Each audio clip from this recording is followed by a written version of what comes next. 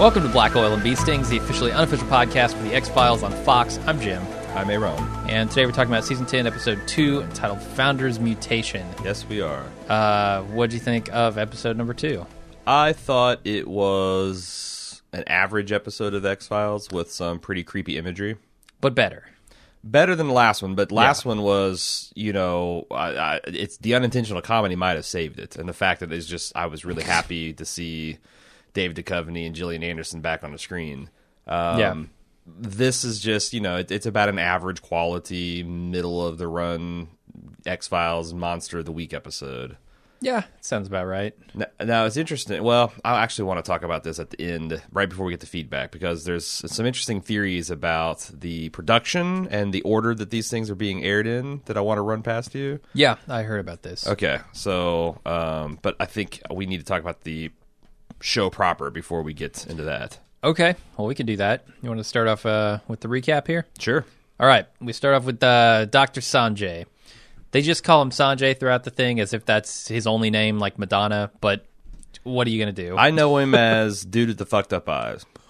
But it's weird because I've bloody eyes. I've worked with a lot of Indians because I was a programmer, and they all have bloody eyes. No, they don't. They projectile blood out of all their eye sockets. Makes it distracting to be at a meeting with them. But no, I don't I don't know honestly from their first to last names like which is their preferred. Usually like they had nicknames and stuff. Oh, okay. Or like they would, I would get their name and then they would suggest something that they could be called. So maybe that's the case where it's like, because I'm not sure maybe if they're helping your is feeble Sanjay his American first brain. name, his last name, his middle name, is one disrespectful to use or another. I mean, yeah. There's some cultures where your first name is kind of like overly familiar, and some if you call them by the last name, that's like very odd. So honestly, I don't know. Yeah. I'm not sure either. I don't have any experience working with people from India, but I do have experience working with people from Pakistan, and I know they hate each other. But some, I mean, probably all, not all, but yeah, the one Pakistani I worked with preferred to be called by his first name. Okay, so that's what we was called it. him Sanjay? by. No, it was Sanjay? not. It was not Sanjay. I don't know if Pakistani people have that name as part of their thing. That's an Indian name. Well, see, did you know this about Pakistan? Pakistan is an acronym country. Like Paki stands for like Pashtun, Arabic, Kurd, and something I forget what Indian. Okay.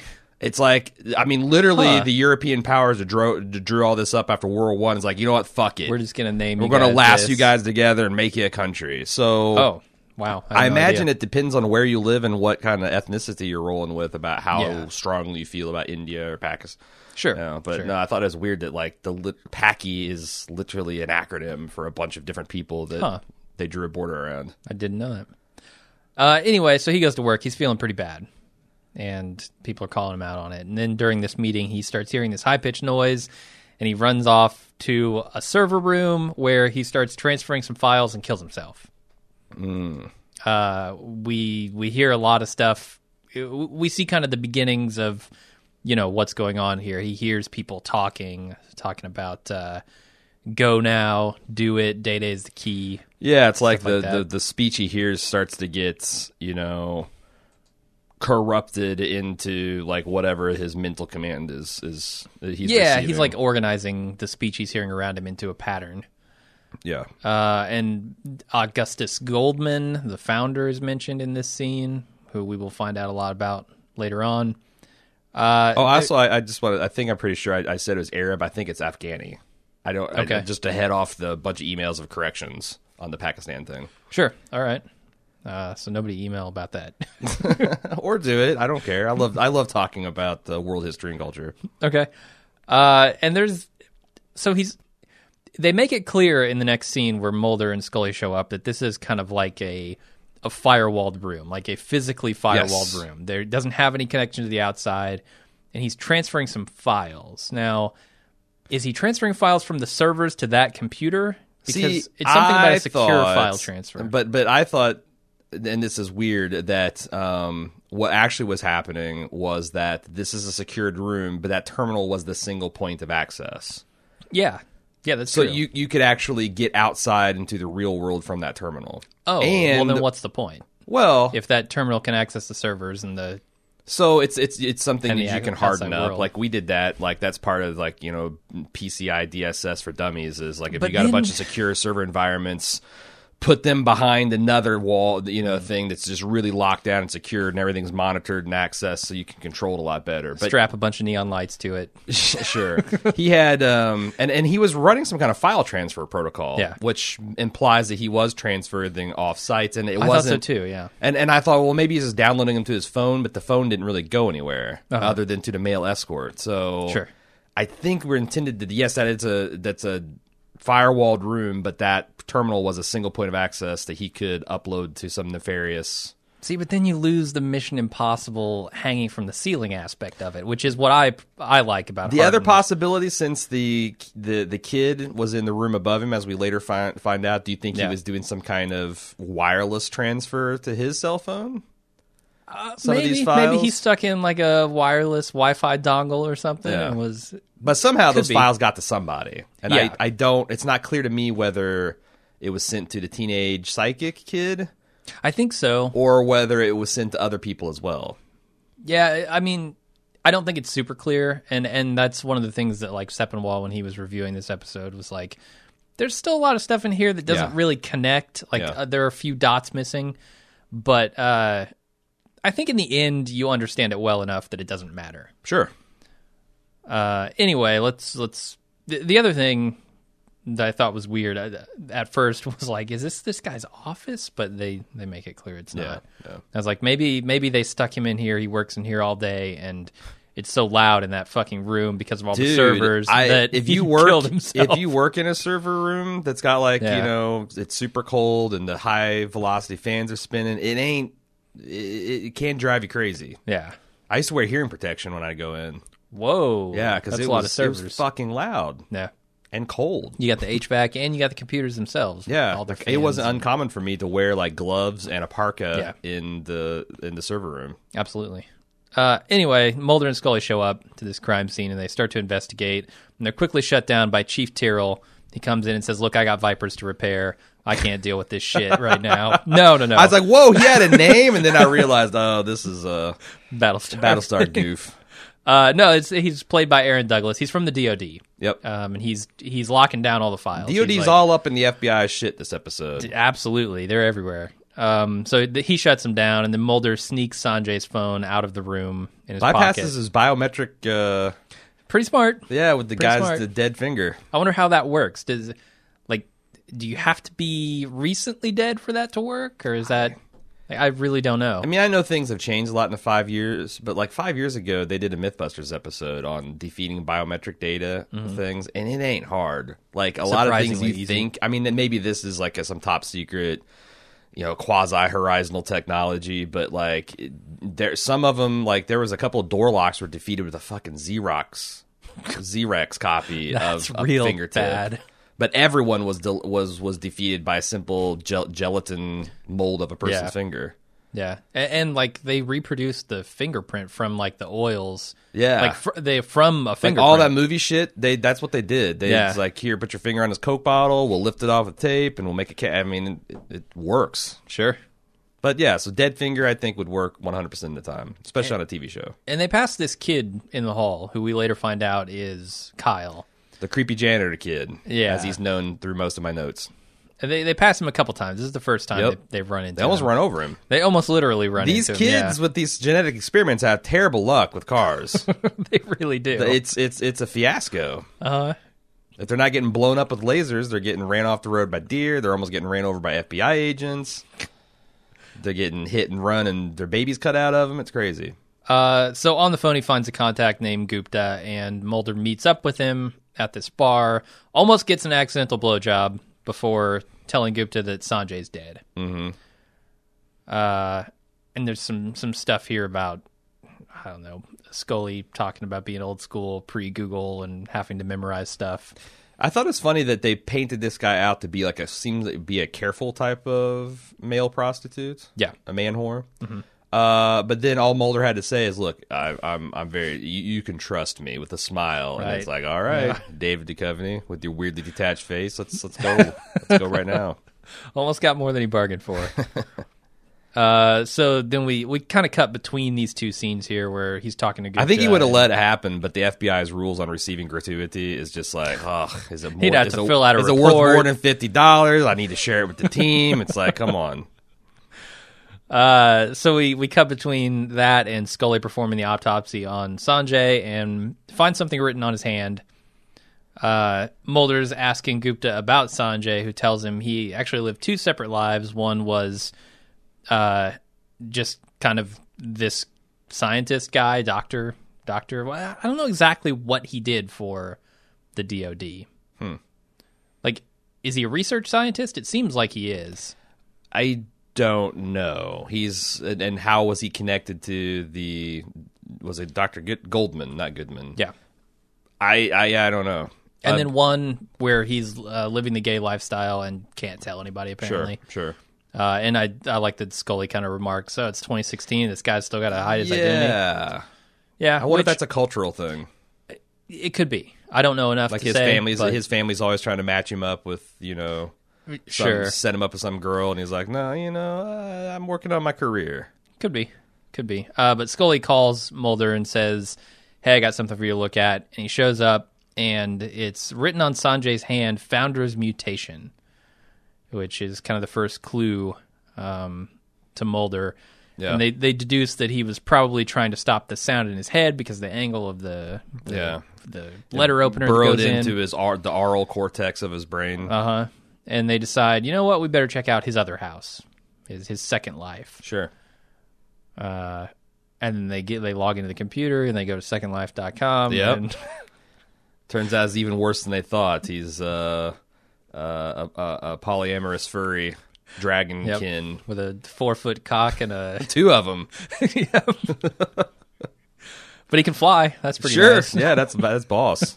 I'd take that Founder's Mutation. There's a pretty gross shot of his open skull here, where clearly Scully has done some digging. I do love that's the other, some of this stuff is like comfort food to X-Files fans. Watching Scully do an autopsy, feels like home. Yeah, she does a lot of autopsies. Not the creepy episode home, just mashed potatoes and meatloaf home. Yeah. So Mulder and Scully go to Sanjay's house where they find pictures of these horrifically deformed kids, and Mulder hears the same sound that Sanjay did and words saying, find her. Yep. And like I said earlier, on the way to this house, they almost literally run into the same kid, Kyle. Sure. Who we later know. They ran into him, they just didn't run him over. Yeah. Maybe they should have. Maybe all of this could have been averted. What are the odds? Well, I guess I'll wait to some of these big open-ended questions. I'll wait till the end of the episode. Okay. Yeah, I have some big questions too. Okay. Anyway, they take their findings to Skinner, but they aren't allowed to access these files because the DOD doesn't want them to. Some bearded goon that's confiscated a file. I love the Mulder, well, I've seen the files, and here's what they said. Now what? He's always charging ahead. Sure. Skinner's not super helpful, though. No. The DOD is less so, but, what can he do? This is the Skinner dilemma. He's always like, what can I do? What can I do? Skinner is just a middleman version of Eyebrows from Breaking Bad. He really what is. would you have me do, Mulder? What can I do? You want me to make phone calls myself? You want me to wipe down these cars? What am I to do?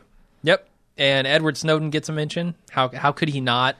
Like, you make an X-Files in this day and age, you've got to mention Edward Snowden. We're playing anti-government conspiracy bingo at this point. We've got, I think Contrail's the only thing I need to get a bingo.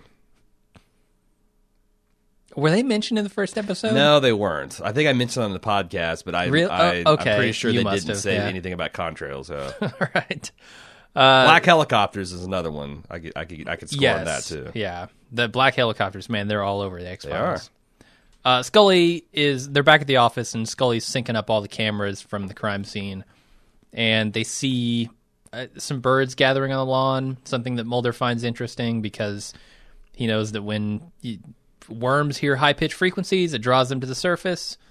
I guess that's true. I don't know. It's probably made up. It's true in the Godzilla sense of the word. Like, What do you mean? Don't you remember that was something they did with Matthew Broderick?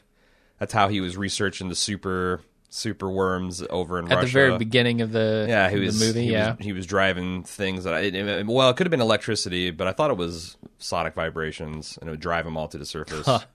I didn't pay enough attention to that plot. But apparently, so the early birds get the electrified worm. So here's saying that, like, that's what he was saying. Like, the worms are going to the surface, and then the birds are feeding on them. Exactly. I mean, I don't think it actually pays off, but on several, it gives you a very kind of Hitchcockian Birds vibe, especially when, like, Scully goes charging through him later on in the episode. Yeah, like, do you really need the birds as the physical manifestation of this kid being around, or is Mulder screaming and grabbing his head enough? That would work. Like, what do you want, Scully? Maybe the birds are the new black oil vector.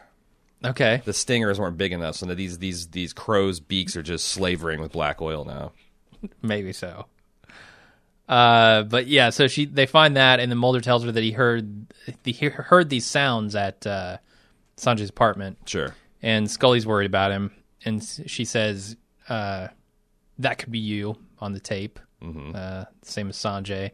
And she also says she might know how to get to Goldman. Yeah, she got a line on him. Yeah.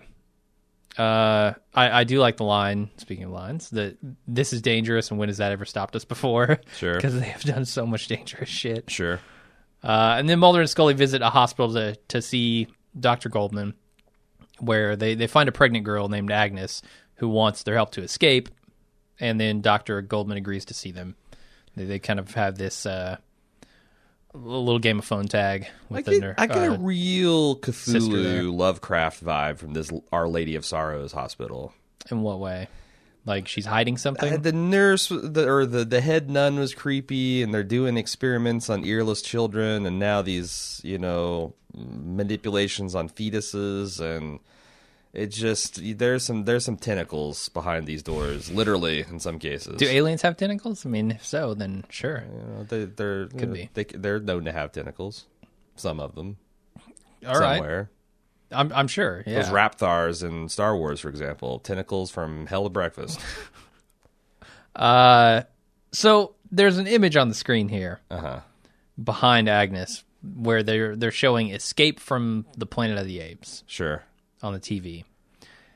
I looked in a little bit into the story of that movie. Okay. Did you? No, I did not. Do any research on this? Have you seen this movie? No, I've seen a lot of the Planet of the Apes. I can't remember if I've seen that one, and I was going to look into it too. But then when we later got to the 2001 homage, I thought it was just this is an evolution thing. So I didn't really go. And I think it kind of is. So the idea behind Escape from Planet of the Apes is a couple of the main apes go back in time on Earth to modern day where humans still rule it. And Marty McApe and his and friend Doc Orangutan went back, and they have a kid who is Caesar, and we all know who Caesar is, obviously. In Planet of the Apes lore. Shit. The new ones are all still connected to the old ones? Yeah. And, wow. Yeah, they've got a pretty good thing going there. Okay. In the Planet of the Apes series. Or of the Apes series. I don't know. And what happens is they give Caesar up for adoption in that, which is obviously just like the Williams story here in the X-Files. And also Kyle's story. And Kyle's story. All these kids' stories, it seems like they're all taken from their parents and put here. But it seems to me like when you connect that with kind of the Planet of the Apes thing and William and the story going on in this episode, that there might be...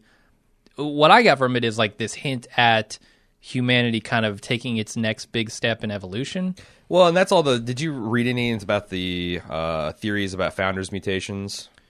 Like that's an evolution. The founder's mutation is essentially the mutation that makes a new species. It's essentially makes it difficult or impossible or it's a distinctive mutation in a particular population. And so I read a lot of information about it, and it seems like it's a quasi discredited theory because now it seems like that if you want to make a new species, what you really do is you just take an existing species and you separate them geographically or some other type of separation, and then they drift apart into the point that random mutations over time add up into their genomes no longer compatible. Yeah. But I imagine that's not the only way it could be done. Well, I mean, then if the species are still breeding, then you just have like a very gradual change over time, and there's like it's you couldn't, like, maybe if you took the same species from 100 million years and tried to breed them with their old species, it wouldn't work. But at no time could you say this mutation are not compatible, because they're still fucking. And they're still randomly combining their genes through sexual reproduction. But there's some interesting studies about founders mutations in like the Amish culture. Like, I found out that while it's still rare, polydactylism, which is extra toes and fingers, is several standard deviations more common amongst the Amish population, because you've got this population that set themselves apart. They don't really recruit new members. Yeah. And they breed together. And there's a couple other things about the fundamentalist branch of the Latter-day Saints Church in Utah, where there was a shocking statistic, like 98% of the members of that church are blood relatives to Joseph Smith and Brigham Young. Whoa. Yeah. Okay. So there is another of an isolated group that it's not geographic, but there are actually some founders mutations that would have been probably, suppressed if they would open up their bloodlines to breeding with, the English or the non-Mormons. But no, it's so that the idea of that, I think, with what you're saying about the Planet of the Apes and with the 2001 and then the founders mutation period, yes, these children are an attempt, at least, at the next phase of human evolution, which kind of Scully mentions in a throwaway line. Yeah. I mean, she's skeptical of it, but, if that's... So we questioned last episode, like, what the fuck is the goal of humanity here? If they're going to defy the aliens, trying to find this cure and stuff, and then, like, are they going to try to also evolve us at the same time? Is that what they want to do? Not sure. And how does Goldman fit into the larger picture? Is he part of this global conspiracy, or is he more just kind of like doing things on his own and experimenting? The DOD seems to be involved at the very least. I thought it was funny how Mulder almost overplayed their hand, because Scully's doing a fairly delicate dance with this nun about getting in contact with their larger them. And Mulder, as she's walking away, is like, ask him about that freaky founders mutation thing, huh? Like, what the fuck, Mulder? Do you want to talk to this guy or not? I felt like it was a bid to get his attention. Well, like, somebody wants to talk to you. Who are they? Well, they're FBI agents. I don't want to talk to them. But that's the thing. Like, I feel like Scully's was the more conservative, but more likely, like, hey, there's some government questions about this stuff. We can avoid all this embarrassment. I work for the hospital. We can take care of this. Yeah. Versus Mulder's was the higher risk, maybe he always higher goes reward. That way. But yeah, he always does. Yeah, I don't know. Maybe you get to one shot, you play it. But I was just thinking that, like, if someone dropped founders mutation and I'm actually trying to create a new species, the last person I want to talk to is that person. Yeah. I tell Cancer Man to take care of this guy. All right. Let's move on to the next scene. Mulder theorizes about the women in the hospital. Sure. And Scully, and also Scully being incubators for some genetic experiments. Yeah.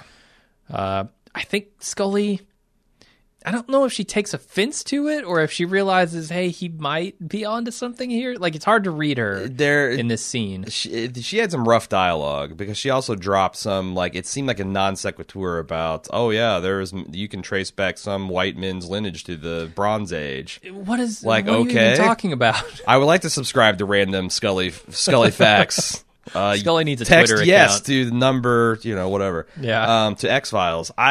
It was weird, because it's something that she was clearly thinking, but it seems like, is that all I am, an incubator? Like, no, that's not what I'm saying. Yeah.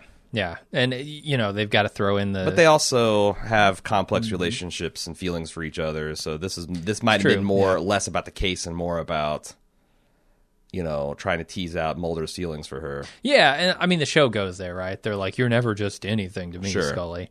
And that, I mean, shippers all over the world got a little weak need at that, I'm sure. Yeah. Not this shipper. Okay. All right. But they also talk about the possible fates of William. Mm-hmm. Kind of Like, where is he at? We For people debated who this a don't lot know- last episode, and turns out if we just waited 24 hours, we'd find out that he would be 15 years old now. Yes, yeah. I was happy to get some information about him because I didn't know that like he was adopted and all, or he was given up for adoption by Scully and all this stuff. So that was good information to have. If you do they say that in this episode? I don't know if they say it, but I went and I read a bunch about William. I did too. So apparently the deal was there was a prophecy that if William, I didn't know about this. Like yeah, like this. So there was this thing that like if William lived and Mulder died, then the aliens would win. And if William died and Mulder lived, something else would happen. And then there was, I guess, the best outcome if they both survived. So, and again, I didn't see this episode. I didn't see this season. I'm just going from stuff I gleaned on the internet. Okay. And the people's feedback on our forums. But so Mulder and Scully decided that the best way to get the best outcome would be to give him up in some kind of anonymous adoption and then Mulder to go into hiding. That'd give them both the chance to survive until 2012, which turned out to be a red herring anyway. Yeah, came and went. Yeah. The other thing to know about William is that he probably has some sort of alien powers. It seems like it, yeah. There were some episodes, I guess, where he was like spinning the mobile over his crib without touching it, and like he seemed to have some telekinetic psychic powers, a lot like Molly or Kyle. Well, it makes sense because we know that now that Scully, Molly would be their love child, their us magazine pet name. That's William's last name, William Mully. William Mully. That she has alien DNA, and it does seem more and more like she was used as an incubator. So of course, I'm expecting him to have powers roughly on par. Yeah. If not more so than these kids. Speaking of this kid potentially having alien DNA, we go to the next scene, which is what I can only describe as a what might have been sequence. Like, it's not a dream sequence. It's not a memory. It's Sarah Connor falling asleep at the picnic table and dreaming about thermonuclear war involving her children. Yeah. I think that's what it is. Yeah. This is the first one, which features Scully and William and kind of her thinking about what her time with him could have been, taking him to school on his first day. And he gets out of school and he breaks his arm, and it looks like he's got a fucking rubber prosthetic. I don't know what is up with his arm or if it's alien DNA, but then like later he turns around, the house kind of changes, and he's got this alien face. He's turning like, what's happening into Abe Sapien from Hellboy. I haven't seen Hellboy. None of them, really? No, okay. None of them. Well, he's turning into that's what he's turning into. So there. But you can see what's on Scully's mind, right? Sure. Like, oh, am I an alien incubator? Is my son an alien? Yeah. Is he still out there? What might have been? Yeah. And I thought that was pretty cool. I kind of like these what might have been sequences. No, I thought I don't know. I'm trying to think. I was reading through like some of the Reddit threads, and people were getting super emotional about this stuff. Why? So, this is some like, network level T-ball bullshit. Like there was people confessing to bawling like during some of these flashback scenes, and I don't know, maybe the Williams stuff got really intense in the final seasons, and there was a lot of emotion and passion beyond it. But I was just like, I thought it was more intellectually interesting. I mean, and it's it's like if you're a parent, I guess it's a little bit like I don't know. If I guess you put yourself in the position of a parent that's. I mean, you are a parent, so if anybody in this podcast would know about this, it's you. What I'm trying to relate to, like, your child having to have surgery, or your child, going through disease, or even suffering, the ravages of puberty, and what that's like to be, kind of helpless about that. But it didn't really connect with me on that level at all. I was not moved by these scenes. I've seen far more touching and I thought, and the other thing, I'll go so far as to say I thought Mulder's was less effective. I thought they were equally effective. Like really? This first day of school stuff is nice. This I felt like I could relate to this, but this like nice. It's like you're really watching 2001: A Space Odyssey with a 7-year-old. Well, okay, that's like on the Mulder. model rocket's fine. That's whatever. But I guess that's the part I liked. The kid not rolling his eyes at his dad quoting JFK at him, I think, is what just didn't sell it for him. And then it transforming instantly into his sister's abduction. I don't know. Okay. Didn't connect with me, but it was interesting. Yeah, I agree. It wasn't super affecting for me either, but it was still nice to see. I thought it was an interesting way to show what's going on in their heads throughout this episode. Fair enough. So they meet with Dr. Goldman, who shows them the deformed children that they saw at Sanjay's house, and it's a bad scene. That one kid with the melted puddle face trying to feed himself. No good. Nothing good there. Whew. It's like there's really nothing you can do to clean that up a bit. Like, I get you got to study, but like... Yeah, some kind of surgery. Some kind of... Yeah. I mean, look what they've done with David Duchovny's face. Like, there's a procedure that can be done to clean some of that stuff up. Okay. Scully starts questioning this whole operation, asking about alien DNA and why the kids are quarantined, and she's not super happy with the conditions here. Mm-hmm. And some girl starts throwing a fit, and Goldman excuses himself. Takes the opportunity to flee the scene. And she's not just throwing a fit, because I thought this on the first viewing, but on subsequent viewing, I'm convinced that shit was just flying telekinetically of its own accord from that tray.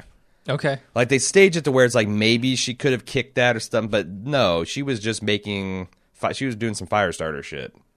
Yeah, I mean, I'd still define that as throwing a fit. And a telekinetic fit. But I'm saying she did it in full view of these FBI agents. Yeah. So... Why? What's her game? Well, I don't know there's a game. She's trying to get out? I feel like it just 3 or 4 times a day she tries to escape from this lab, but...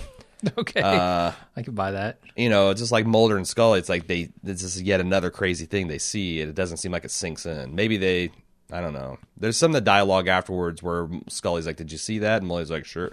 Mulder's like, "Sure did." I don't know. Maybe they did. Also, I got a piece of it. Like I stole something from the scene Sure. several times. Sure. Like that's his new thing. Why not? He's not trying to prosecute anyone in a court of law. Sure, he just wants the truth. Mulder and Scully get a call about Agnes being hit by a car. Who, if you recall, is the woman from the hospital earlier who was pregnant. Scully determines that this baby of hers was surgically removed. She said the baby was removed to hide evidence, but Mulder thinks it might have survived the crash. Now, I don't know why they're not leaning toward maybe it was removed and then she got hit. That's what I thought like was thrown in front of a car. Sure. Yeah. But they don't go there. Nah, it seemed like it was an obvious theory. It's like, why are you thinking that... I mean, I guess you can tell medically whether something's done post-mortem or pre-mortem. But they don't even mention it, which is weird. Yeah, I guess if Scully says it, then it's probably true. Because I feel like that is something... And I don't know, it's like the way the wound is or the clotting or whatnot is different, so... Yeah. But yeah, like, if it's a magic alien baby, apparently, like... We'll talk about that here in a minute. Okay.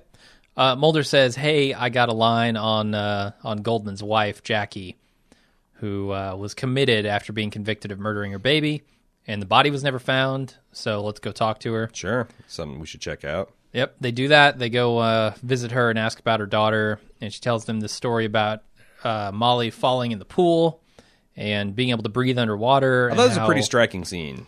Like it was, yeah. Even visually, the crisp blue pool against the vivid green, I don't know, what do you call that, hedge, well-manicured hedge man, trimming job. It's a really artfully done scene. Yeah, I thought this whole episode was pretty well shot. Like, even from just how creepy they made Sanjay look with his bloody eyes at the beginning. It's kind of giving him an upward angle with like an oversaturated look. Was real cool. And they do that again with Mulder when he's in Sanjay's apartment. You like see a bead of sweat drip off his brow and hit the ground. I thought that was kind of cool. It was kind of cool. I was distracted. It shows the physical anguish that's happening here. I just like I spent more time looking inside David Duchovny's gaping mouth than I probably should have. What? I don't know, man. I'm always looking at people's like teeth and stuff.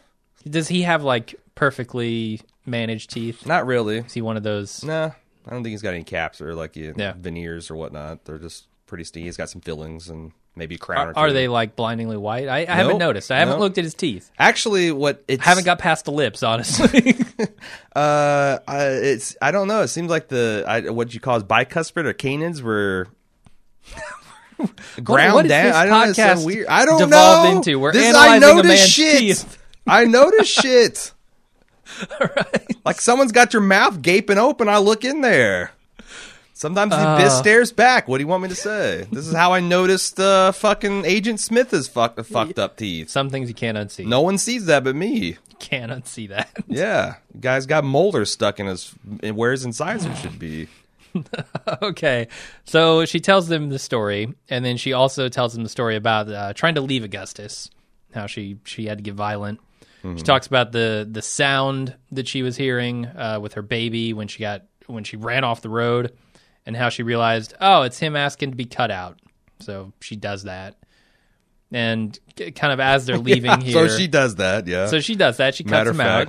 And I guess later wakes up. So this fetus kid just crawled away. Like the dancing baby from Alec and Beale. He's just cool. I think it's like a Clark Kent situation. Where like... So this baby's invincible. He also's kind of got the powers of nuking people's brains, so he can just, like go up to a nursing mother and be like, "You want to nurse me?" No, but I think they just found this kid. Okay. The mother of Kyle found him on the side of the road, like was driving by. He wasn't in a shuttle or anything, but okay. Or a pod. Oh, see, I was thinking he was like a feral kid that lived in the woods as a baby. I can't imagine that. I can't imagine a Even kid an alien telepathically saying, "Cut me out, Mom," and then starting to wriggle out of her belly, which is a horrific scene. Yeah, but... maybe the baby was recovered by the authorities, and then... Because it sounded like it went through the foster system. Because the mom's like, hey, he's a minor, I adopted him, he's a special need. Like, it feels a little bit more official than just, we found them in a crashed spaceship. All right. Ma and Pa, Kent. So as they're leaving, Mulder stops this janitor on the way out and asks him about his employment contract, which seems very strange. Because he recognized the weird janitor, the uniform. He recognized the uniform. Okay, that's what I thought. Yeah, it's from the same company. So they go back to the office, and Mulder shows Scully the reaction of this janitor named Kyle Gilligan on the tape, reacting at the same time to the sound that Sanjay heard when he died. And that room was directly above it. Directly above it, and they visit the house where his mother tries to hide him, but Mulder starts hearing the noise, and Scully tracks him down. Yeah, Brendan Dassey's mother, take note. When the police come to interrogate your son, you can just be like, he's a minor. No. Yeah. But, yeah. At the very least, I want a lawyer present. Sure. So they drive Kyle to Dr. So Goldman. he's a minor that works as a janitor at a prestigious that seemed a little strange to genetic lab that would, I think you'd have to have a bunch of different clearances and whatnot. Uh-huh. I thought that was weird. Yeah, I don't know how he got that job. He must know somebody. Yeah. Maybe one Dr. Goldman maybe it's all a bunch got of, him the job. It's a series of mind tricks. Could be. Because if Dr. Goldman found that he was working there, he'd capture him. Yeah, definitely. So they drive Kyle to Dr. Goldman, where he's asking about Molly, wanting to see her. Dr. Oh, by the way, we talked about Scully sprinting through this shack, or through this shack that's surrounded by a flock of birds. Mm-hmm. They're suggesting that Scully's immune to whatever alien power he's got, right? Because she is always seen as completely unaffected by his shit. So I thought it was that that he had to target somebody. Is what I thought. Why would he target Mulder over Scully when they're both questioning his mother? I'm seeing in two separate scenes. They're both on site, and he targets Mulder. If in fact he targets somebody. Yeah. Maybe she is immune, especially with her since alien like DNA. it becomes clear that he doesn't have full control over his powers. So I'm thinking if he's just blasting psychic signal out, and it seemed like that also. Well, no, the mother was not aware of it. It just she saw what was happening to Mulder, and I think she's seen this enough that she knows what's going on. Yeah, but I have a theory that Scully, because of her alien DNA, can't be fucked with like this. Okay. She can be thrown down a hall, I can tell you that. Well, much. Sure. She's got mass. Yeah. She can be affected telekinetically, but... Yeah, so Dr. Goldman agrees to let him meet Molly, but turns out it's not really her. Kyle freaks out. He runs down the hall and finds the real Molly, where all kinds of psychic hell breaks loose, and Dr. Goldman's eyes explode like the tall man in Phantasm 2. Sure. It's a bad scene. Nope, you don't want blood coming out of every one of the holes in your head simultaneously. No. Was there something weird about Kyle's blood? Because when they were taking out, I thought it just looked like, deep purple blood, but Mulder's, his eyes were bugging out about it. Oh, really? Like he's like when he's Oh, I thought that was his signal to Scully, like, I'm going to grab that thing. Oh. Like, that's mine. Okay. Well, Claimed. I looked at it, I'm like, is this supposed to be like black oil, some kind of shit like, but no, this looks like blood. Yeah, Okay. it looked like blood to me. All right, so you think it's just him saying, yeah, I'm going to definitely steal this shit. Yeah. All right. Pretty much. So I have a question. Like, there's some dialogue here. I think it's in the car when they're driving to Dr. Goldman's office, where Kyle's telling them, like, look, Sanjay was helping me. I'm trying to find my sister, all that kind of stuff. Yeah.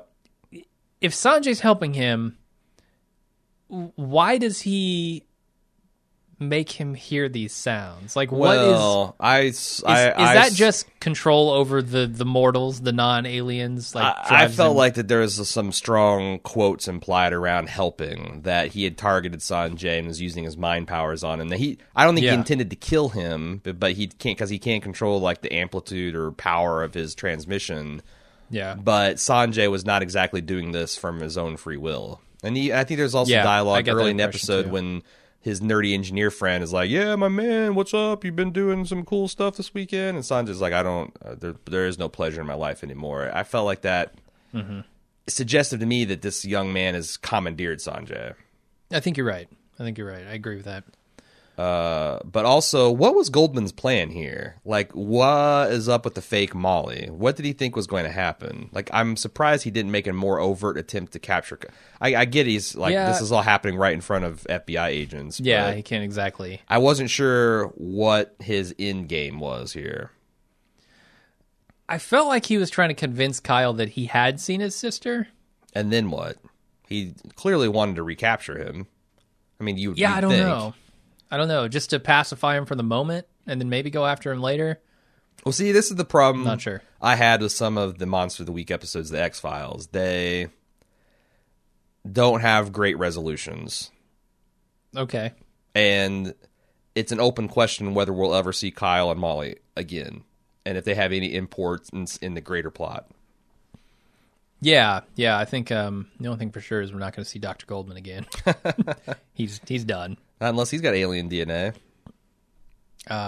Maybe so. He just blood will just pull back into his skull, and he'll just stand up and be His good eyes to go. will piece themselves back together. Sure. So Skinner's outside. They've cordoned off the area. It's a crime scene now. D&D, the DODs ran everyone off. Yep.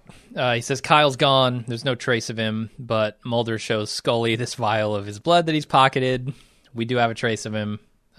Presumably, Scully's going to do some tests. Like, I wonder how much of this episode is going to factor in later for any kind of investigation. It felt like a Monster of the Week episode, but it also ties so heavily into William and the Mulder and Scully saga that I can't imagine it not coming back at all. So are we going to talk about, because we already kind of talked about the Mulder scene with William, where he imagines himself as being the ideal father, and then it morphs into his sister being abducted by aliens, except for in this case, it's William. Yeah. Episode's over. Yep. So we can talk about the bigger issues here. Yeah. Sepinwall mentioned, and I don't know how he knows this, but I assume it's true, that this was actually filmed and was intended as the 5th episode of this miniseries. Mm-hmm. And he theorized that after seeing all the assembled pieces, that Chris Carter is like, oh, we need to get some stronger material up front. So that's why, there is nothing to really ease us into the idea that Mulder and Scully are back in the FBI. They just are. And there's a little kind of like jarring, like, kind of thrown into thing feel of it. Kind of. I mean, the Smoking Man says the X-Files are open again, and that has always symbolized to me, like, right. Mulder and Scully I don't back need at to it. see them getting their IDs issued and, showing up the first day at work. Oh, you guys are back, huh? That would be fun. Yeah. It would be real weird if we saw that next week. But if it was intended to be aired or shot as the 5th episode, then that implies that if it is going to be part of the myth arc, that the central mystery will be finding these kids or analyzing their blood and determining something about it. And in the 6th episode, right? Yeah. In the finale. The other, if you go with Sepinwall's theory that they moved this up just to make sure that, because I don't know, because Chris Carter kind of guy looks at the episode that he wrote and directed and like, oh, this is a dumpster fire. I need something stronger to follow Probably it up. not. So it's like, I don't know what he's going on, but it is a little scary if you think that this is one of the stronger of the standalone episodes. Like, I am a bit nervous about what the back half of this season is going to look like. Yeah, I understand that. Now, by all accounts, next week's episode, is the best yet. It's a return to like the fun kind and of, it's like a Monster of the Week fan sort of service thing, monster. Well, I think this is a Monster of the Week episode. I guess for the most part, yeah. It had a little bit of myth arc, but and I guess whether it becomes a myth arc episode or not is what becomes this vial of blood, and whether we ever hear from Kyle or Molly again. Yeah. And William, like, are they going to pursue and the what William was Goldman, angle? you know, how involved was he with the overall conspiracy? Yeah. I mean, he had to be with the DOD there, so. I would think so. Yeah, the other thing is, I agree with Sepinwall when he says this is very jarring coming off of the first episode, where there is just a whole bunch of, like, you know, alien conspiracy type myth arc stuff, right? Sure. Like, I can see where it might be hinted at here, but it's so overt in the first episode that going to this second episode seems a little bit like we're going to put that on the back burner. Like, what happened to Tad? Is Tad dead? Yeah. Is he in, like, Guantanamo Bay now? Like, he could be dead. Was he extraordinary rendered over to Egypt or something? Like, what the fuck is going on? The fact that, I mean, that's always been, like, the kind of the weird thing about the X-Files is, like, Scully and Mulder blow the lid off some global conspiracy, and the next episode they're fucking around with Bigfoot in Seattle. Yeah. Like, priorities, people. And, like, it's kind of implied that, like, the gears of the machine have been spun up and they're taking care of it, or nothing is being done, like it's being swept under the rug. Yeah. Yeah, that does always feel a little so weird. Like the lack of follow up, I feel like that there maybe and so if they move this and maybe it doesn't have any connection, so then maybe episodes 4, 5, and 6 are all about the Tad O'Malley and some of the questions raised in the first episode. I don't know. It's all speculation, but sure.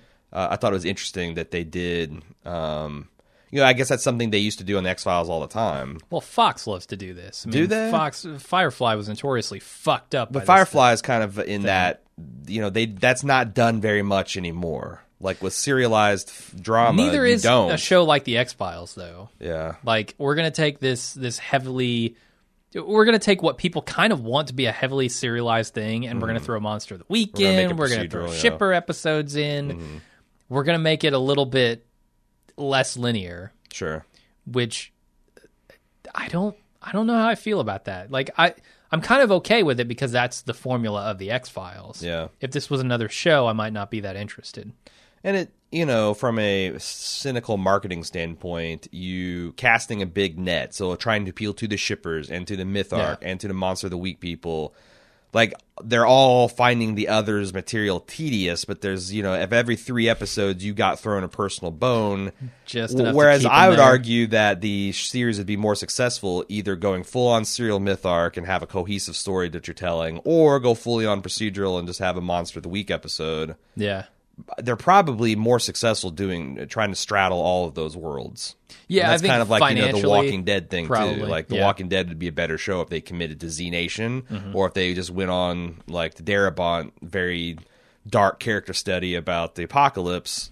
But they don't, and they're getting 18 million people to watch it.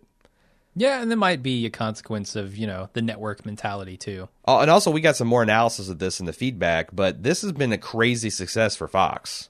I'm glad. I'm glad. 17 million people watched the premiere, and that's like better than anything. That's even better than Empire, which has been crushing it for them as well.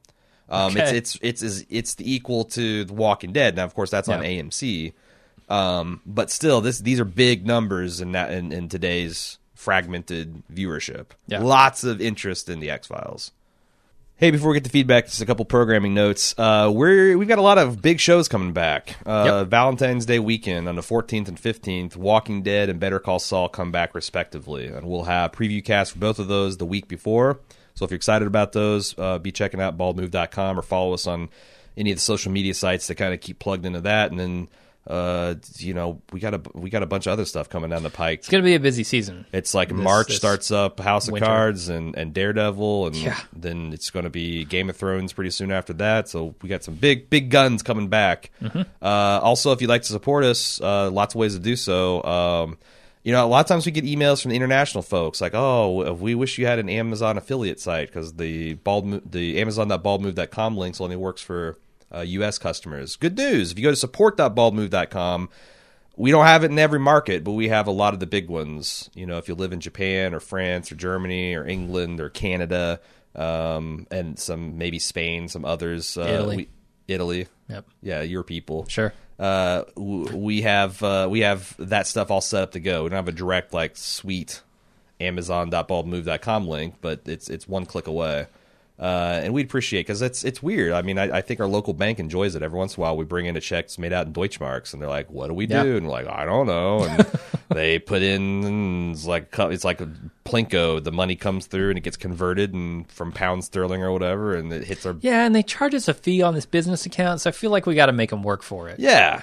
We got to really confuse them. We don't ever write checks because we were born after the year 1970. Yeah. So. They got to do something to earn their keep, and converting foreign currency is the way we've decided to make them earn it. And then also, if you like our podcast and you want more content, you don't like listening to ads like this one, you can join a club at club.baldmove.com for super low monthly or exceptionally low yearly fee.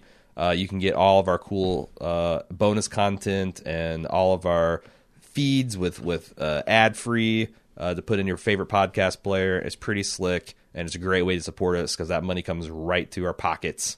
And we appreciate all that you do to support us. Couldn't do it without you. And the other big one on this show is the iTunes reviews. We're a fresh podcast. We're fresh faces to the X-Files scene. Yeah. You got Kumail Nanjiani, who's going to be on the fucking show next week. Sure. Not our show, the X-Files.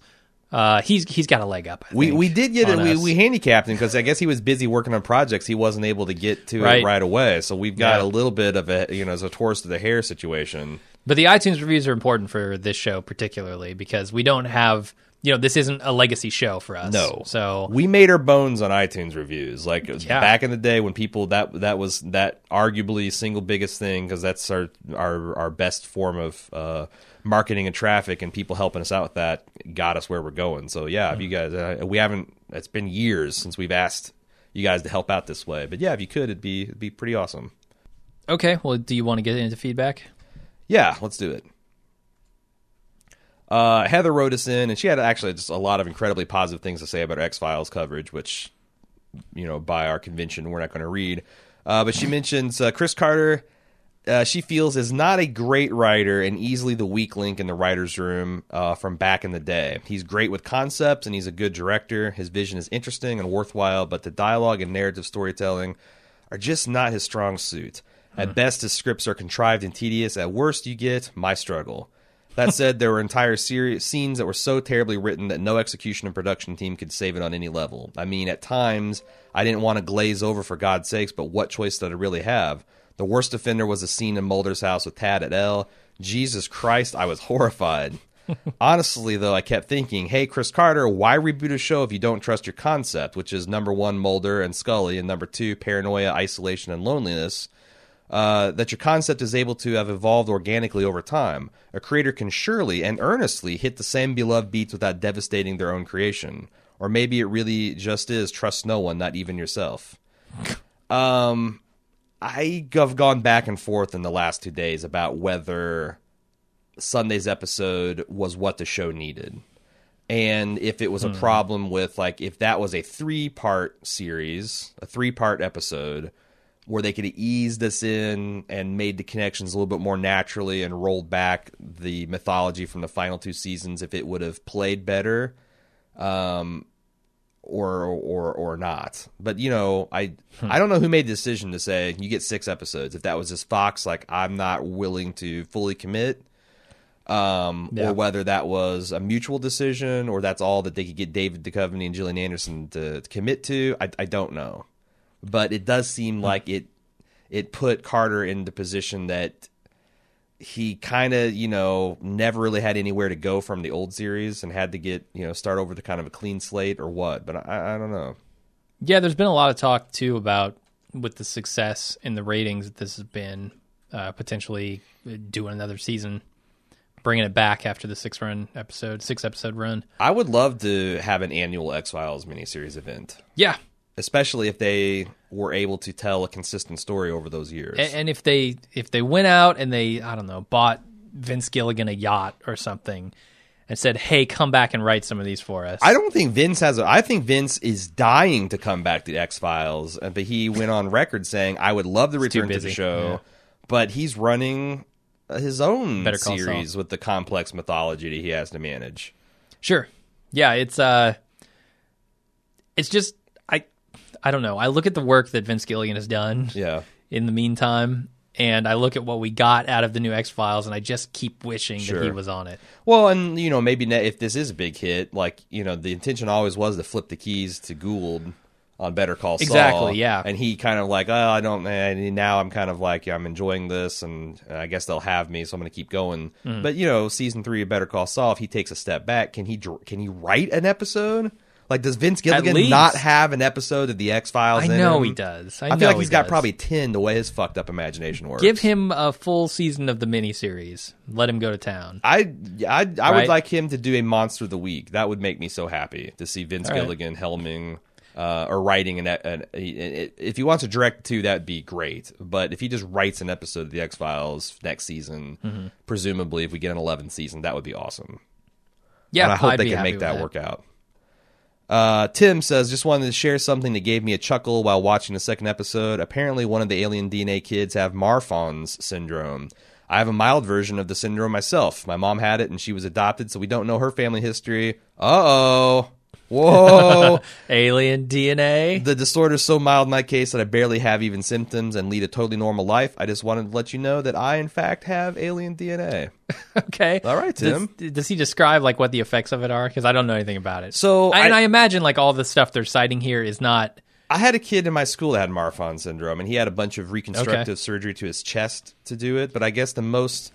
Usually people have lanky physiques and they have sunken chests, which can cause pulmonary and cardio problems because it's all constricted in there. Yeah. A lot of people, there is some theories that Abraham Lincoln suffered from Marfan syndrome. Okay. But all of the syndromes that they mention with these kids are real, and you will get some fucked up Google shit like that ischio something or other, like the Harlequin. You've seen a Harlequin baby?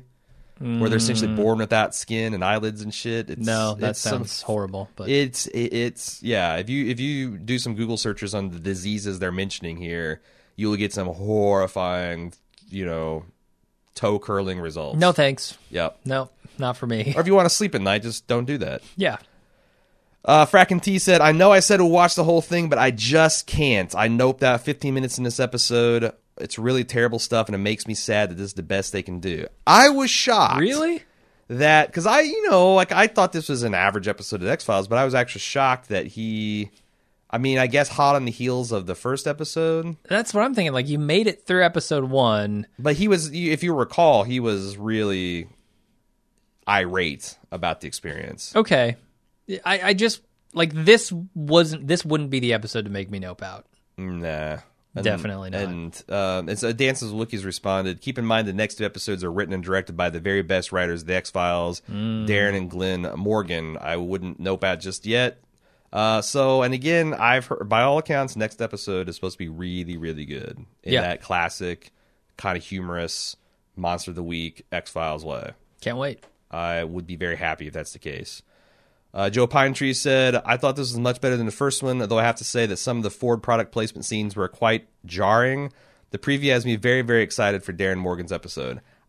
What product placement scenes? I didn't even notice them. Yeah, I guess there's a lot of Ford. Is somebody driving a Ford? And some of the Ford badges are prominently... Because I compiled feedback after my last watch. Well, that's how good it works, Ford. That's how well it works. I didn't notice it after 2 watches. Yeah. So, it's, I see the Hyundai in Walking Dead when you got a shiny new 2005. Yeah, there it sticks out because of how clean it is. Sure. Hyundai Santa Fe, but Plus, Ford was always like, didn't Mulder and Scully was always rolling around in like Lincolns and Tauruses, weren't they? I think so, yeah. Back in the old shitty Taurus days. Yep. He continues, I wonder how much of the original Williams story they will keep. And here's where they get off into the weeds with me.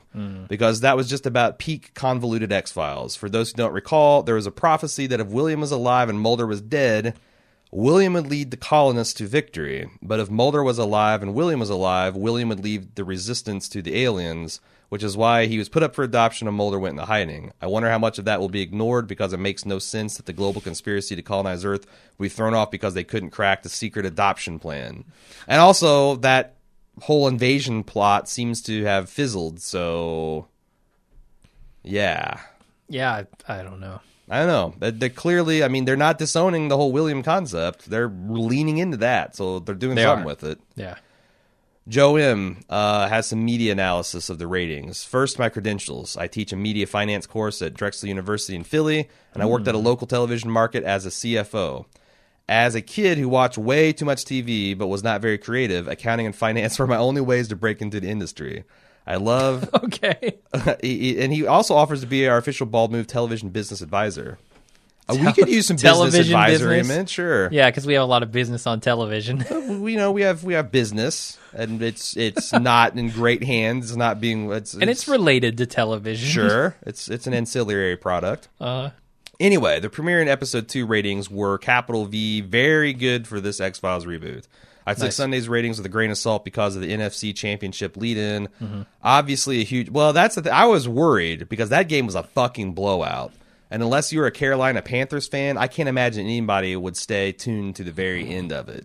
Because it was just like 47-15 or something crazy like that. Yeah. So I'm like, oh man, they were thinking they were going to get this big lead in, but everybody shut off the TV at the first half and are disgusted. Do you know if they were doing like X-Files interstitial promotional stuff?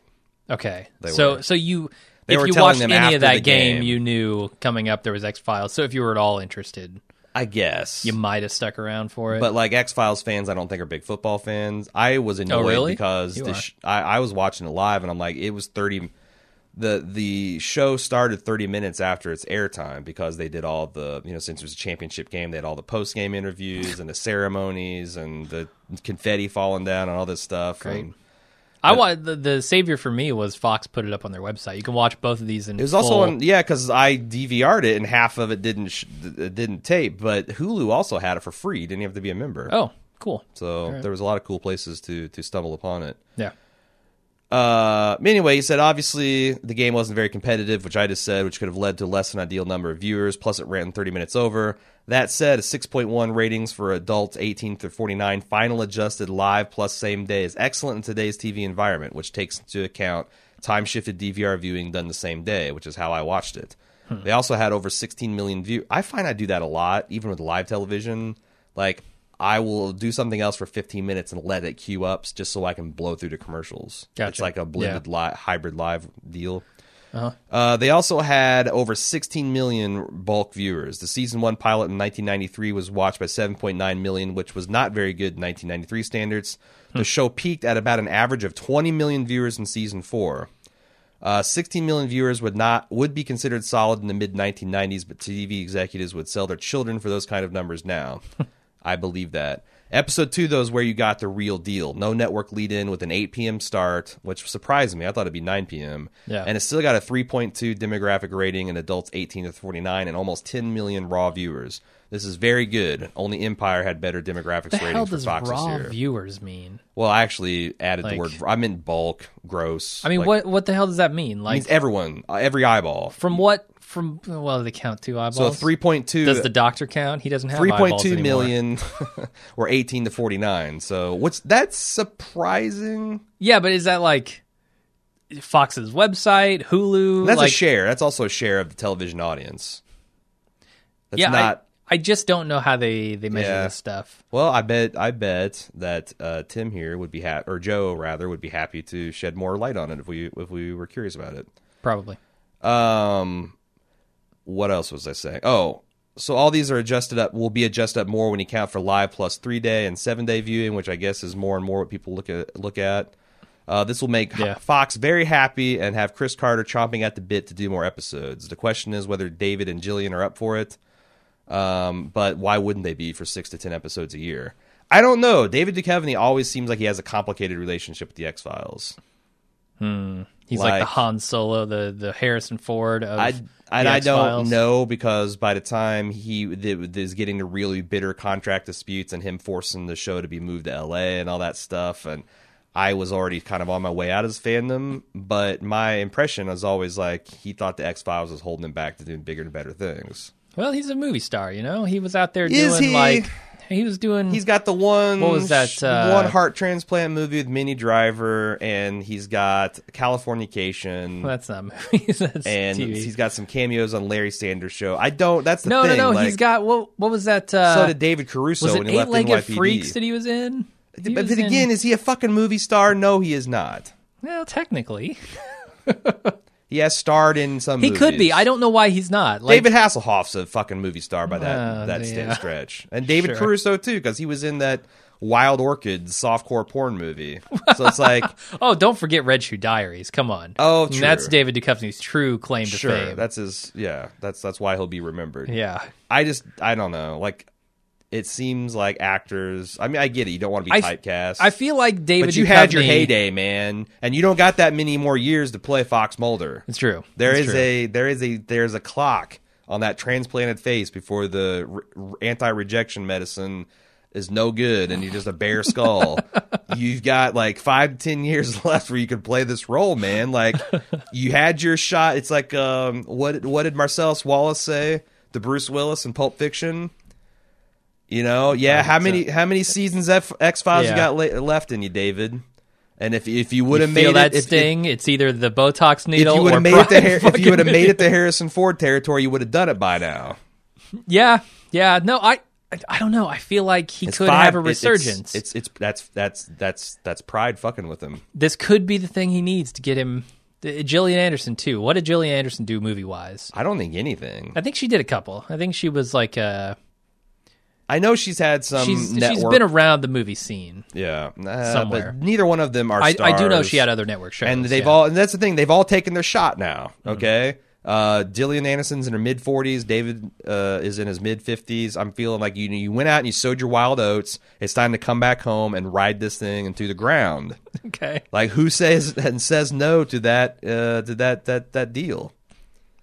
Maybe David Duchovny does. Well, there you go. But then again, I think that would be foolish. Mm-hmm. So that's it. That's the episode. If you want to send us feedback, you can do so, of course, at xfiles@baldmove.com. All one word, no hyphen, or throw a hyphen in there.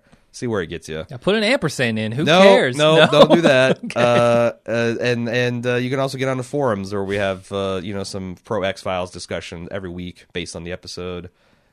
Speaking of every week, so the schedule of this is now modified. It's now, every Monday the show airs Monday night at 8, you said? And then we'll be back I don't know if it's going to be always 8, but that's what it was this week. Okay, I hope they don't fuck with the schedule too much, because that could ruin a show. Okay. As evidenced by Firefly. But yeah, we'll be back on Wednesday with the podcast for next week. Okay. You know, there was an exception with the 2-episode week. Sure. But that's it. We'll see you guys next week. Until then, I'm Jim. I'm Aaron. See ya.